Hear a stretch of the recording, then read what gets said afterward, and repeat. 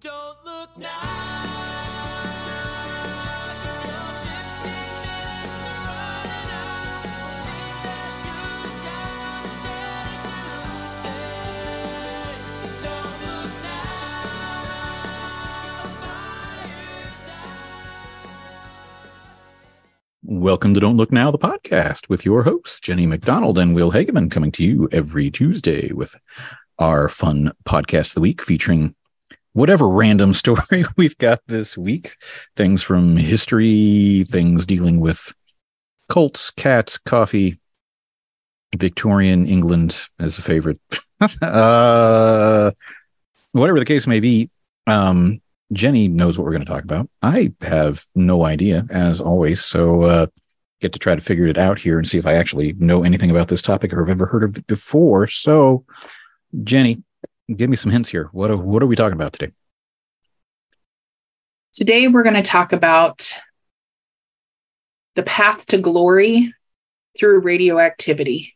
Ooh, the path to glory through radioactivity. Well, that sounds in. The accidental self-poisonings that can happen. Ah, okay. Radioactive self-poisoning.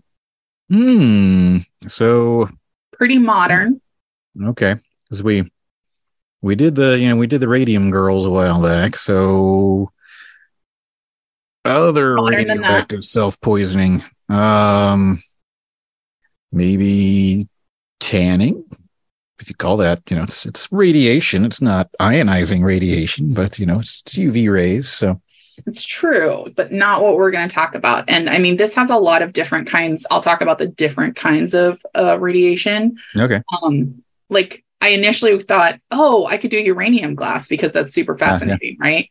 Mm-hmm. People licking the americium out of smoke detectors. How's that? Smoke detectors are involved. All right. Americium is involved. Okay. It happens in the 90s. Huh.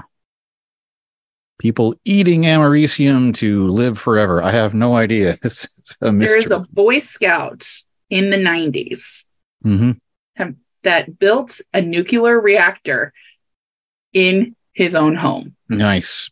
I think I've heard of this, but I know no details whatsoever. So it's a pretty wild ride, like insane. So the short peak of it is he doesn't try to become famous. He just that's a later effect. He was a Boy Scout who wanted to get his Eagle Scout badge. And he did so by trying to build a nuclear reactor in a potting shed. And the story's just wild. So it starts around the age of 10. Mm-hmm. At the age of 10, he is given a book from his dad. It's called The Golden Book of Chemistry Experiments. It's a 1961 children's chemistry book. And even in the 60s, which I feel like that's a pretty lawless time. Yeah. It was kind of the subject of controversy because there were a ton of safety concerns in the book, right? Yeah. A bunch of the reactions used or generated toxic and corrosive substances. Now, while this book does not include a tutorial on how to build a nuclear reactor, he managed to create a DIY neutron source in the shed, putting about 40,000 people at risk with the radiation levels that he emitted. Nice. Yeah. Right? Yep. Because, I just know, like my dad graduated from high school in 1962. And I know that when he was in high school, his chemistry teacher just taught some of the more advanced students who were bored how to make, tear gas. And, it was they got into associated trouble. Can't imagine how that could go wrong. Somehow somebody tear gassed the men's locker room and other stuff. Who knows who that could have been? So this kiddo, his name is David Hahn, and his life starts as many young, adventurous people's do, with an interesting home life, right? Yeah. So his parents divorced when he was a toddler, and he lived with his dad. His dad worked for General Motors as an automotive engineer, and his stepmom lived at home as well. And they live in Clinton Township, Michigan. And it's his dad who gives him, or I'm sorry, it's his stepmother's father who gives him this chemistry book, right? It's a present. They think it's cute. Mhm. He's 10. He's reading it. Yeah. 2 years later, he's 12 and he finds his dad's chemistry books from college. And he's reading those like, his favorite things to read. Yeah. On the weekends, he'd go to his mom's house in Gulf Manor, and there he'd read the Encyclopedia Britannica. So he's kind of a precocious young reader, right? Mm-hmm. So remember in the 60s, they had those little chemistry kits Oh, yeah. that you could buy, right?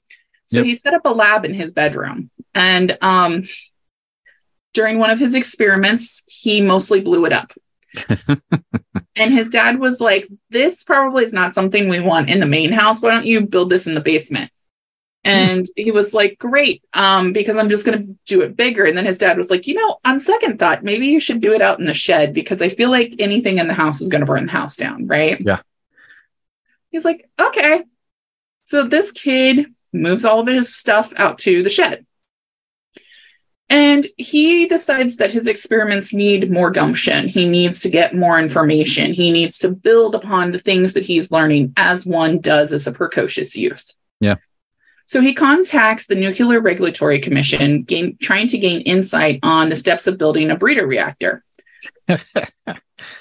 Here's the thing. Whenever he called, they gave him the information he wanted. Most of the time, he had these very involved like cover stories and aliases. Yeah. And it was really simple. It's like, hey, I'm teaching high school and we just have some questions on breeder reactors. If you could give me some info. And they would. Like, yeah, here you go. Let's share that info. Yeah. For those of you that aren't in the know on breeder reactors, it's a nuclear reactor that basically gives a kind of end side product of basically fissile material you can use in a bomb. And these are one of the things that we've been, basically having sanctions against Iran for making and other things. So, we're actively, providing sanctions against other countries for trying to make breeder reactors and other sort of stuff. And someone's trying to make it out in their potting shed. And the Department of Energy is apparently just sharing this information. So throwing it out there. That's like, all right, sure. Why not? So obviously he's interested in creating a breeder reactor. And this is, one thing that he's interested in. He's reading about chemical experiments as much as possible. And he teaches himself how to manipulate the reactions. And he is eventually awarded a merit badge in Boy Scouts for atomic energy in 1991. Mm-hmm. These are things they just hand out. And he supplemented his practical research with long study sessions at the library. And I'm sure his parents were like, you know what? He could be into crack. At least he's just in the potting shed or at the library. They didn't think much of it. And the thing is that he was fascinated and had really obsessive goals. And there's two big ones. Number one, the breeder reactor. The other is he wanted to collect each element on the periodic table, regardless of how radioactive it was. I would like to state that hopefully this kiddo would have been picked up by a school counselor in the current times as a red flag that his obsessions might be a little intense, but maybe I'm wrong. So pardon? It'll be hard to know. Right? How much he talks about it and what all he does at school. But yeah. It doesn't seem like it's a well-kept secret, if I'm honest, and I'll explain why. So we know that the homemade nuclear reactor would have been a more complex task than creating a homemade breeder reactor because they require pretty dangerous materials. The breeder reactor utilizes the more available chemical isotope of uranium-238, the chemical element of thorium, while nuclear reactors only use uranium-235, which is pretty scarce. So essentially he used what was easy to find, which is a little scary. Yeah. So he uses household items and a lead block as a stand-in reactor and gets to work. So he starts collecting thorium from lanterns, radium from clocks, tritium from gun sights, and lithium from $1,000 worth of batteries that he bought and paid for himself. He utilized coffee filters and pickle jars to handle dangerous and deadly chemicals. The only protective item that he wore was a gas mask. And it's possible that this lack of protection, affects his life expectancy, but we'll get into that later. So during his various experiments in the shed with his coffee filters and pickle jars, he kind of just pushes through. He has accidental burns on his skin. One time he turned his hair green, and he also has caused himself to pass out a few times because there's not a lot of ventilation in the shed. Apparently. Yeah, that sounds not good. Right? But his experiment does meet the threshold. He creates a crude neutron source. He's unable to produce fissionable fuel at the rate of other reactors, but it's spreading detectable radiation pretty far into the neighborhood at this point. Okay. So then we hit age 14. He fabricates nitroglycerin out of glycerol, sulfuric acid, and nitric acid, and makes his own fireworks with powdered magnesium. So he's starting to get kind of like a reputation as this guy that plays with chemicals. He works after school to finance his experiments, but also gets caught stealing smoke detectors so that he can steal the Americum 241 because he knew it was held in a gold matrix inside of the devices. He had his own Geiger counter, and his experiment was pretty successful in that he could tell that there was a lot of radioactivity going on. And put 40,000 people at risk of radioactivity. So he extracted this americium. Yeah, americium is Americium. Yep. Americium 241 from the old smoke detectors, and then welded that together using a blowtorch because that's safe. God. And then he extracted the thorium from thousands of lanterns using his blowtorch. He purifies it at least 9,000 times the level found in nature and 170 times the level that requires NRC licensing. He wrote to a Czechoslovakian firm that sold uranium at the time to commercial and university buyers who he'd gotten the name from the National Radioactivity people. And tried to purchase that, and then formulated his own nitric acid to isolate the uranium that he was ordering. Nice. And like I said, this is a well-known endeavor that he's just a little nutty about chemistry, right? Yeah. So once upon a time, he and his girlfriend are on a drive, and his Geiger counter went wild while he was going past a resale boutique, antique kind of place. And it's because he found out they had an old clock with glow-in-the-dark numbers painted with rare and discontinued radium paint from the Radium Girls. There you go. But also inside was a can of the paint from the radium itself. Oh, God. So, of course, he had to buy it.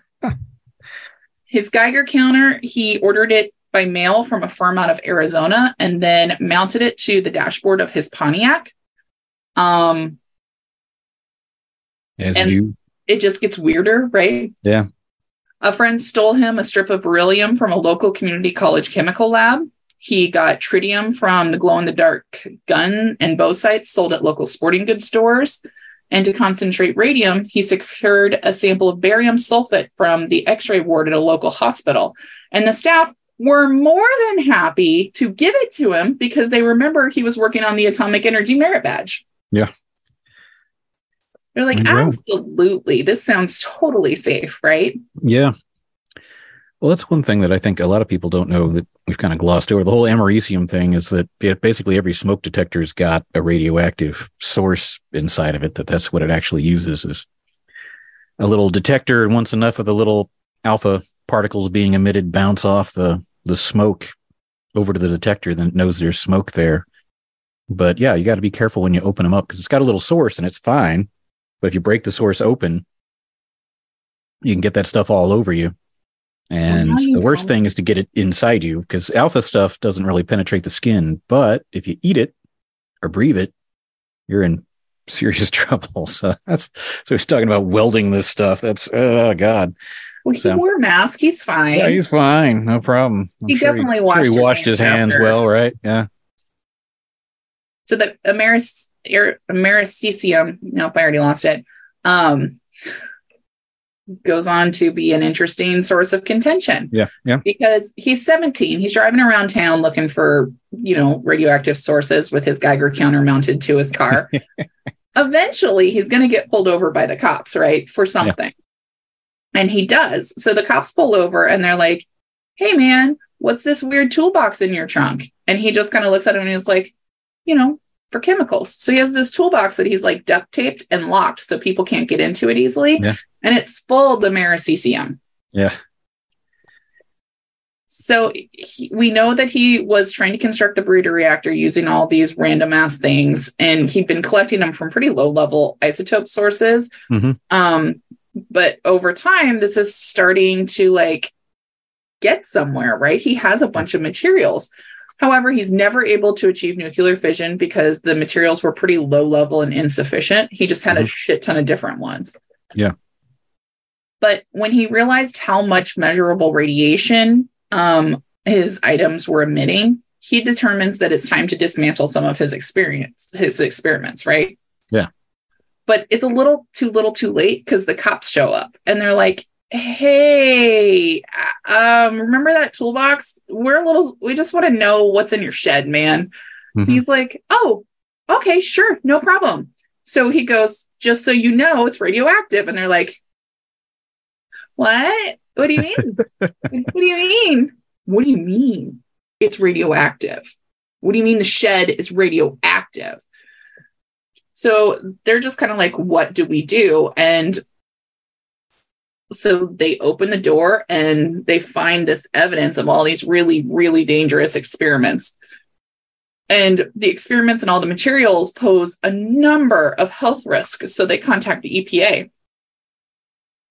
And the EPA shows up and they're like, oh my God, this is a big deal. This property now qualifies as a Superfund hazardous materials cleanup site. So it's a huge deal because the Federal Radiological Emergency Response Team, the Nuclear Regulatory Commission, and the FBI have now this gigantic investigation. Mm-hmm.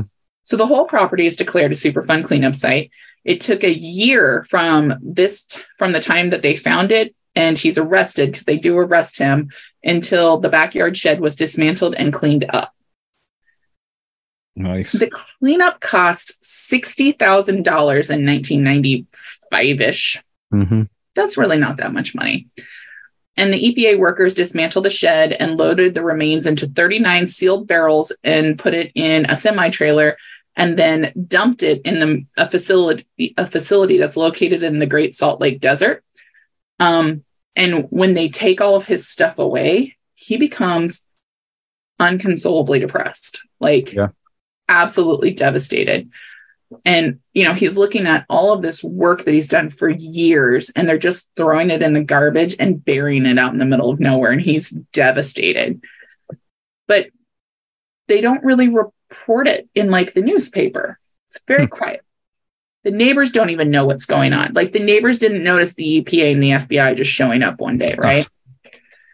They don't find out until he tells his story in 1999 when he's 22 years old. Yeah. So the neighbors are pretty lucky. No radioactive materials leaked out enough that they needed medical evaluation. Mm-hmm. And he himself refused medical evaluation for radiation exposure. So who knows? Yeah. It's likely that he's exposed to radiation, right? Yeah. They never are able to test the levels of radiation poisoning. And because he took such minimal precautions, they were like, oh, he's going to die young. Yeah. But there's nothing you can do about it at this point anyway. So, right. I can understand just being I'll just see what happens to me, man. Because we'll see what happens. This is new life. So remember, he's 17 when the cops raided the place. Yeah. So his lab's totally dismantled and he achieves his Eagle Scout. However, there is some contention about should he get it or not, because, he might have accidentally placed a bunch of people's lives at risk. Also, I'm not really sure how it qualifies as a service to others, which is Eagle Scouts generally are doing a service for others. That's the whole point behind service it. Project. Yeah. Right. But yeah, whatever. regardless of whatever progress he'd made after his experiment is shut down, he kind of has trouble finding some direction. He said that, when I was a kid, I was really emotional. The experiments gave me a way to get away from that, and they earned me a lot of respect from people, which is terrifying because they were probably terrified, and he doesn't associate that, right? Yeah. So eventually this story does get out, like I said, in 99.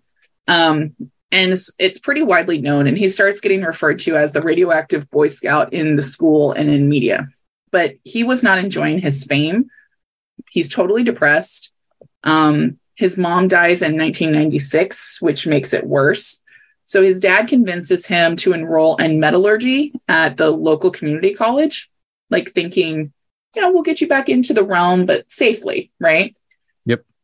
Unfortunately, he fails. So once again, his dad comes in and he's like, you know what? I have some ideas. What if you enrolled in the Navy, which seems like a pretty decent place. So David serves 4 years as a seaman in a nuclear-powered USS Enterprise aircraft carrier. Unfortunately, because he has so much previous exposure to radiation, he's not allowed to work with the ship's reactors, which might have really helped some of his depression since he's so obsessed. And then he is done after 4 years with the Navy and enlists as a Marine Corps recruit before being honorably discharged on medical grounds. He's discharged because he has been diagnosed with paranoid schizophrenia from the obsessive compulsive nature of what he's up to, right? So sadly, he dies in 2016. Surprisingly, he does not die of radiation poisoning, which is what everyone expected. Yeah. But prior to that, in 2007, after he's out of the military, he's already got this diagnosis of potentially being paranoid schizophrenic. He's charged with larceny because he starts stealing his apartment building smoke detectors. And of course, immediately when someone recognizes it's him, the cops are like, we're just going to stop you while you're ahead, man. Yes. Stop doing this. Because this theft was significant for the small amounts of the americium. There you go. And their big fear, of course, is that he's going to start building a new shed. So they evacuate residents from his apartment building for like 5 hours while they go in and check out to make sure he doesn't have a massive stockpile. Yeah. Because it wasn't just his apartment building, but several surrounding apartment buildings he'd been stealing smoke detectors. Yeah, with that kind of history, I mean, that's where you start worrying about like a dirty bomb or something. I mean, if right. You release that stuff into the air and people are breathing it, it can get real bad. So, And in an apartment building and with a guy who's been discharged, who has issues with depression and obsession. Very scary. Yeah, don't really want him with tons of radioactive crap. So. You don't. So at the time of the incident, the cops were not taking chances when they realized he had moved into town.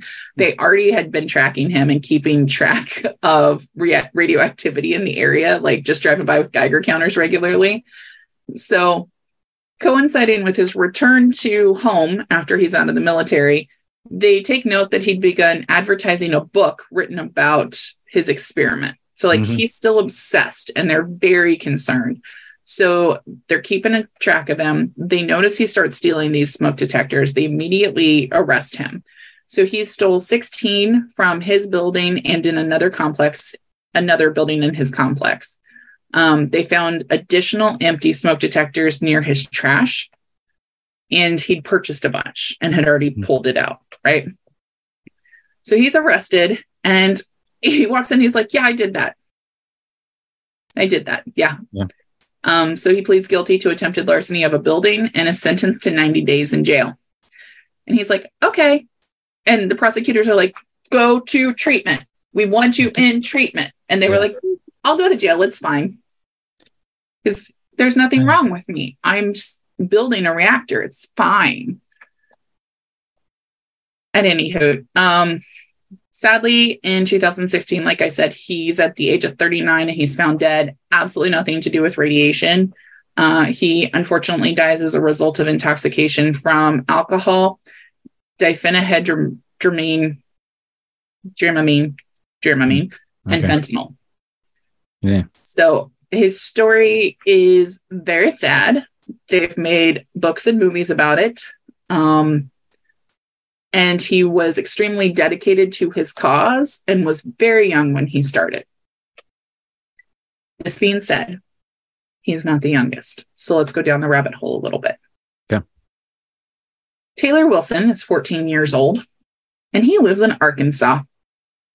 And he built a nuclear fission reactor in his parents' garage in 2008. The device he names Fuser used an electric field to heat and compress small amounts of hydrogen gas, causing the hydrogen atoms to fuse into helium. The reactor doesn't produce much energy, but it does achieve nuclear fusion, which is what our other boy couldn't do. The plasma core reached a temperature of 580 little m big C meter Kelvin something. Yeah, that's millicuries. So that's a radiation level. Oh, that's probably bad. At 40 times hotter than the sun. Okay. Essentially. Yeah. So he was introduced to science at the age of 10, just like Hahn. And he had the idea to build the reactor from a book on David Hahn that his grandma bought him for his 10th birthday. Nice. Unlike Hahn, however, he worked within the framework of the law with direct guidance of professionals. So his reactor was a little bit safer than Hahn's. It's still a little concerning that a 14-year-old put this together. Yeah. But he goes on to win several awards at science and engineering fairs, receive federal funding, and a fellowship to work on his projects. Apparently, he was successful in getting out of the obsession and into the production because he is currently a nuclear scientist who develops nuclear technologies. One of his earliest inventions was a low-cost radiation detector being used in ports and containers worldwide. Nice. And he's interested in nuclear medicine and nuclear engineering as his next career path. So nice. Yeah. you can do it. Somewhat safely. Radiation detectors and stuff are one of the major things that our group works on at K-State in the mechanical and nuclear engineering department. So yeah, good stuff. Yeah, no, I sounded like a little healthier than the first story, but yeah, that's sad. It's really sad because I think that he had really good intentions, but he was obsessed, and that obsession can be deadly. Yeah, no, that's just sad. Yeah, have you ever? The thing that this was tickling my brain as we're talking about this. Do you remember the movie? I think it was called The Manhattan Project, but it's about a teenager that makes a nuke. It might have been his story, actually. Because it's one that basically he makes an actual bomb as kind of like a science project. He's not trying to kill anybody, but he's like, obsessed with trying to figure out how to make one, and lives near a Department of Energy site and manages to steal some plutonium out of it and manages to, make his little bomb. But of course he doesn't really know what he's doing. So he doesn't properly shield it, and it starts up and people have to shut it down. And I think it's got John Lithgow in it, if I remember right. But yeah, it does have John Lithgow in it and a bunch of people I don't know. So it says it's from 1986. So this is pre David Hahn. Yeah. But I remember that movie happening. So yeah. Wow. Because that's the main thing that I think a lot of people don't realize about a lot of the, the nuclear side of things is that most of it is hard, mostly because of the inavailability of the materials. Like the materials are hard to get. Like it's not hard to make a nuclear bomb. It's hard to get the materials you need to make apparently you just call Czechoslovakia and they just mail it to you. Apparently you just call the right people and you're like, I'm a Boy Scout and I want to learn some stuff. Send me some plutonium, please. And I just how like adulty must this kid have sounded at 13, 14 years old to just be able to call these places and they were like, yeah, this sounds legit. Yeah, or the opposite, that they're more willing to talk to a kid, like some kids like, so mister, how do you do? Son, you do, cool. Right, not realizing that kids taking got a project? Awesome. Yeah, this is how we do stuff, Yeah. Yeah. If it sounded like an adult, you'd be like, this might be a terrorist. But if it's some kid, you're just, gonna just talk to the kid like, oh, this is a kid that's interested in nuclear things. I like nuclear things. This is what I do for a living. So I'm gonna talk to him about it. Yeah, I feel like we've gotten much more suspicious of people calling and asking questions than we used to be. Yeah. Probably for good reason. Yeah, now apparently we, tackle teenagers because they made a digital alarm clock at school, and it, I freaks people know. out. So Yeah, the faith in kids has decreased significantly through time, and it's a little bit this kid's fault. I'm not gonna lie. Yeah. But I don't know. that's pretty wild. That I guess it's it's generally what happens when you have kids and no supervision. They do some interesting things. And there used to be much less supervision back then than there is now, apparently. So, and it sounds like his parents were pretty encouraging of a lot of his behaviors. Yeah, but I mean, it seems far. If you're not really following directly what he's doing, you're just like, hey, my kid is into science and doing cool things, and I'd rather my kid be driving around trying to collect scientific stuff than drugs. Right. So Well, it's like, oh, he did try to blow up our house once, but now that he's in the shed, we don't worry about that. He's, now he just goes to antique stores with his girlfriend and comes home with weird things. And I mean, exactly. He has a girlfriend, so socially must be somewhat inept here. Doing all right. Adept. Yeah. I don't know. It's wild. Yeah, that's quite the story. It makes me think of all the adventures through time that have probably blown themselves up. I bet there's a list of that out there somewhere. Oh, I'm sure. Yeah. I wonder what percentage of alchemists killed themselves at some point. So, right. Yeah.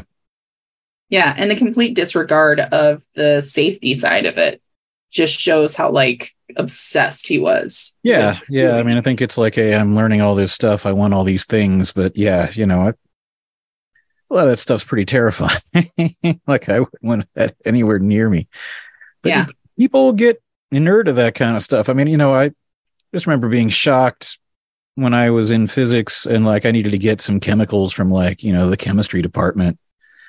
And, I read up on the materials data safety sheet, and it's this stuff gets on you, you could die, so I'm like, oh shit, I'm going to have to carry this thing across campus. Right.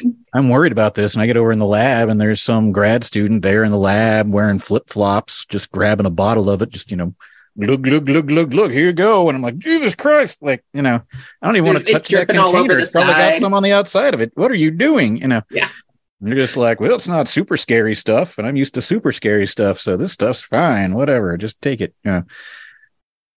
I guess you get desensitized to it. Yeah, exactly. I mean, something like that is that might kill you after 30 years, whatever. That's not something worth worrying about. There are other things that you'll die horribly within seconds if you're around. So, that's. I think you've just described the perfect example of your brain wasn't formed yet. And then later you're well, I guess those effects now make sense. When you're 20 something, you live forever, right? Well, yeah. I mean, there were grad students boiling off all kinds of solvents and stuff in the lab in chemistry, in chemie. They weren't supposed to. It wasn't right. It wasn't their advisor told them to do so or something, but they just did it. And I didn't think much about it at the time because that's just what people were doing. And then I went to work for Honeywell, and they didn't even let that chemical in the lab. You couldn't bring that chemical into the plant because, they're well, that stuff's dangerous. I'm people were boiling that off without a fume hood. When I was around, what the hell? I guess it's, they learned their lesson as adults.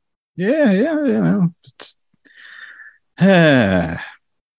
The problem with smart people is that smart people sometimes get blinded by the mission.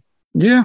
I mean, that happens to a lot of people, but that reminds me that I do want to go see the Oppenheimer movie sometime. Oh my! I want to go see the Barbenheimer. I want to do Oppenheimer, and then I want to go see Barbie. Yep, me too. That's part of the plan. Charlie and I are definitely seeing both at some point. So totally worth it. Love it.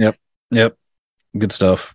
So good choices. I love too that Christopher Nolan, who made the Oppenheimer movie, is I think it's fantastic and I agree, but I think you should see ours first, take a break, and then go to Barbie so that you have a palate cleanser because it's a little heavy. Bit of a come down after Oppenheimer, yeah.